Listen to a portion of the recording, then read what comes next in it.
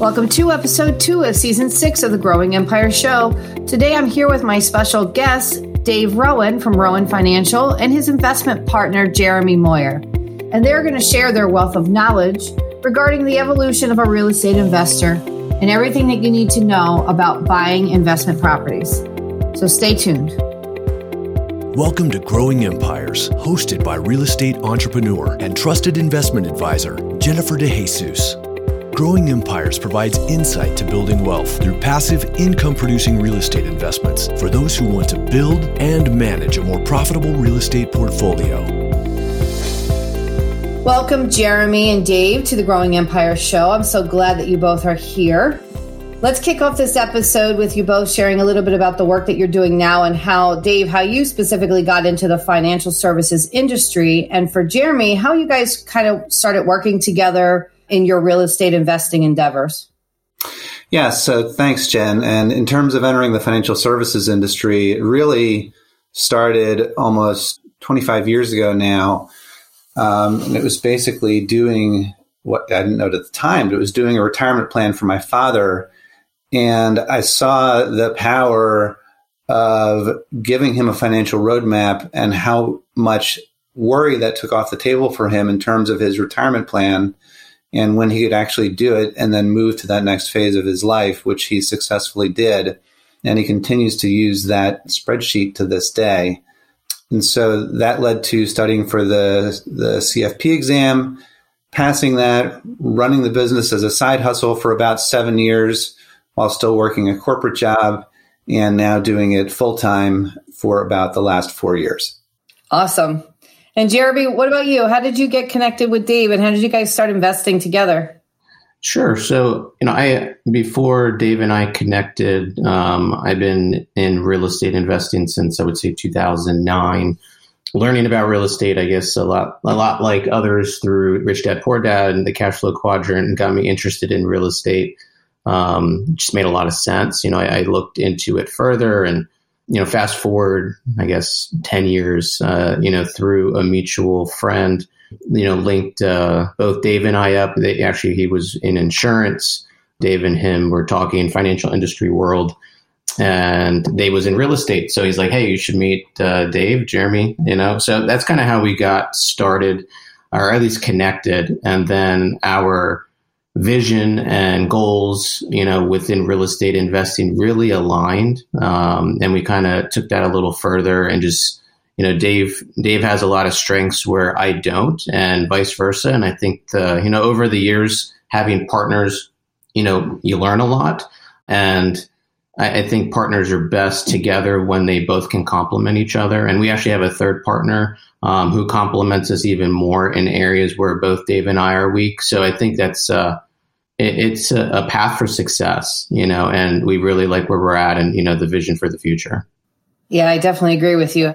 If you're having partners, you definitely want to make sure that you complement each other well. So that's fantastic. So today we're going to talk about some creative investing options and the evolution of the real estate investor. And I have asked Dave and Jeremy to join me to share their wealth of knowledge and secrets that they've picked up over the years. So let's just jump right in. Why don't we talk first about buying owner-occupied multifamily, multi-unit properties with conventional mortgages? Sure. I'll go first. I think I listen to the real estate podcast on Bigger Pockets quite often. When I first started, it was super helpful. Read everything you can read on real estate. Learning is self-education is huge, right? So house hacking, I believe, is very beneficial. You can, what Jen just mentioned, conventional mortgages, you can get really favorable borrowing terms if you live in, let's say, a 2-unit or a 3-unit or 4-unit and rent out the rest. That's a great way to kind of tiptoe into real estate. I didn't do that. I just went out and bought a single family, had a horrible experience with my first tenant, and other investors told me that might likely would happen, and most people quit, but I'm like, I'm not going to quit, and just kept on going. But I think the house hacking approach definitely has a lot of pros more than cons to it. I don't know, Dave, what's your Yeah, I have a friend who actually is doing this in the area in Hellertown. And he actually loves it. He actually believes not only is it a financial benefit, but if you're the right kind of person, it improves your quality of life. He always has 2 roommates in his house with him. They share a kitchen, but have private bathrooms. And he likes hanging out with these guys. And he's had some turnover over the years, but they do absolutely pay his mortgage. And actually even beyond that. And he parlayed that into his first investment property in Philadelphia that is quite successful and really wouldn't have had the free cash flow to do that second property without the experience of buying a multifamily and being owner occupied. Would you suggest that for maybe a beginner investor that doesn't have a lot of capital, maybe doesn't own a property now, and they're just getting started? Would you suggest that as kind of like the entry into real estate investing? I think there's a lot of benefits to it. I believe it's easier if you're single. I was married at the time when I first got it started in real estate, so that was sort of out of the question. I think it's easier, but if you find yourself in that situation, especially with low on cash and you want to get started in real estate, I think that's a great avenue. These people, as Dave said, you might even, be friends with them. So from a property management standpoint, it might be easier. You're technically self-managing them, you're living with them. And just the rates and the borrowing that you can do on your loan just makes cash flow. It makes sense. The numbers will work out, usually work out very well. Well, and that's it. One of the things that you quickly start to realize as you start investing in real estate is you start looking at both halves of the equation. You look at how am I going to do with this property, but also will the bank finance this property?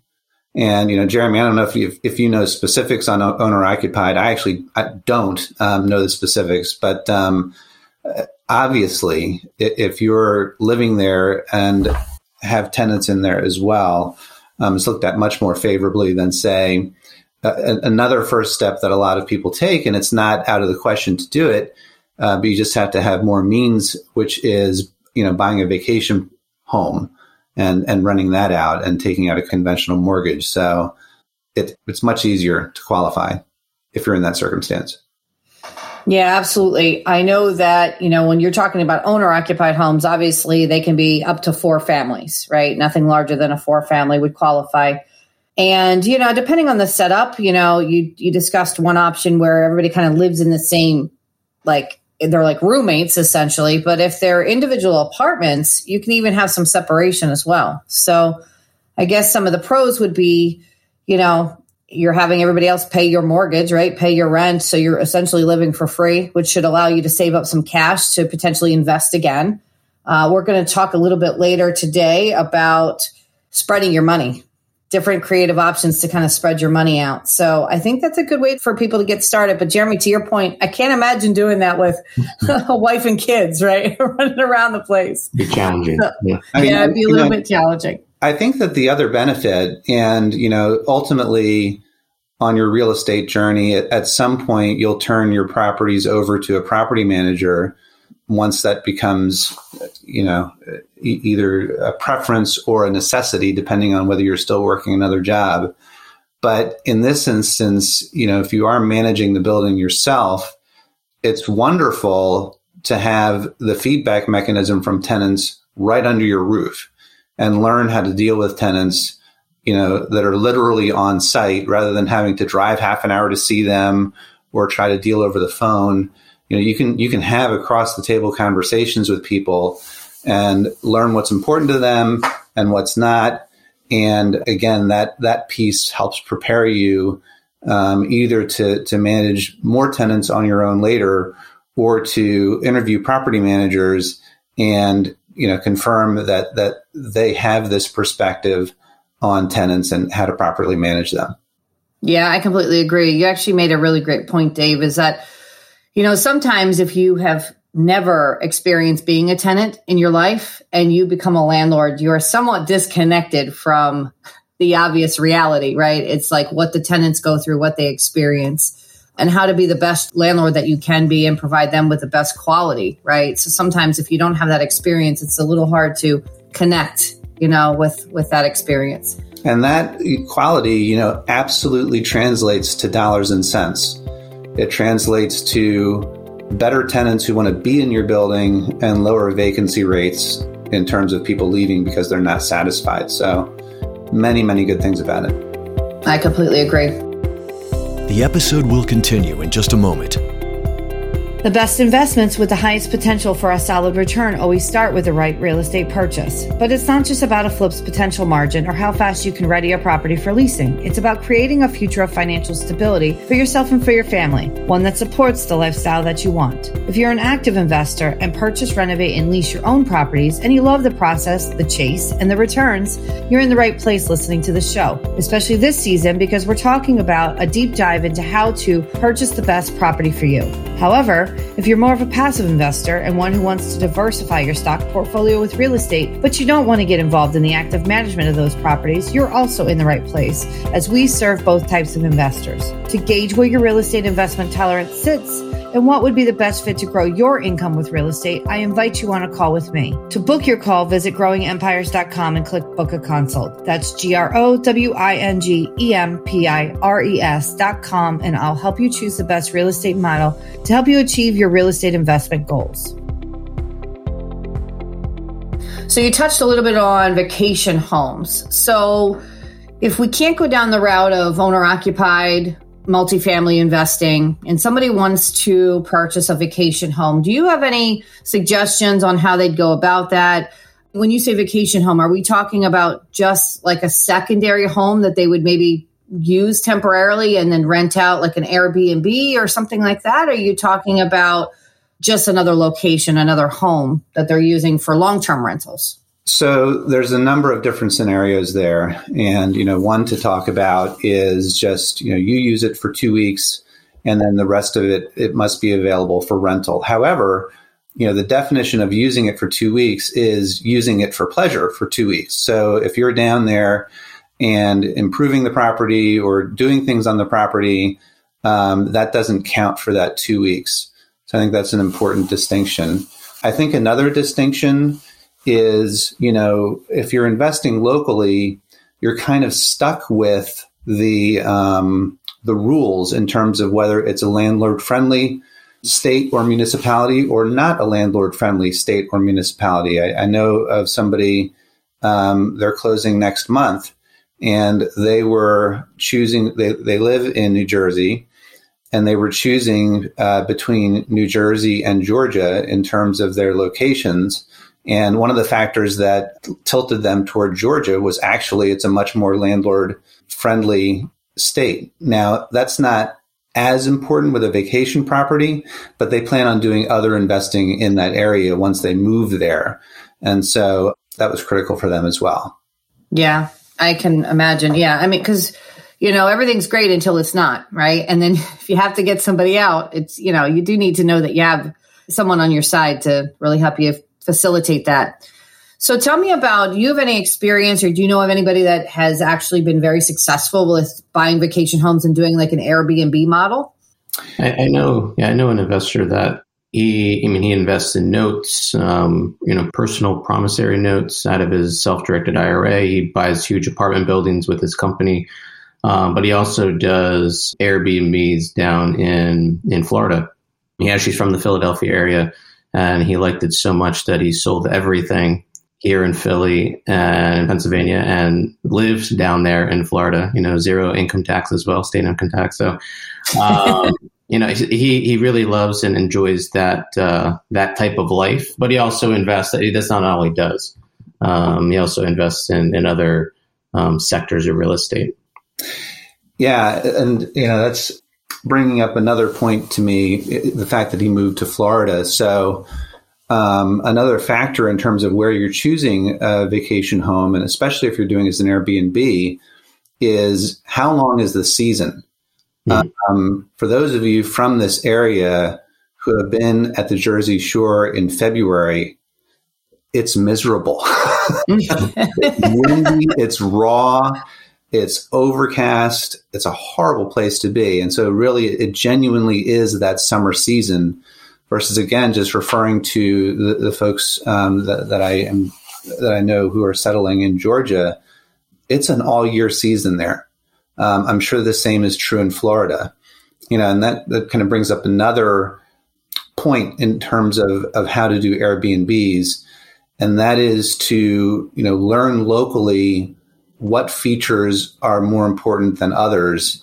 And so, for example, in Georgia, for a vacation home, it's much more important to have a pool on site because it gets so hot in the summertime and they're not beachfront that if they're renting to a family, doing the pool is critical. The other thing is they're doing kind of lighting in the backyard that makes it look almost like the Italian streets with all the lights suspended over the street.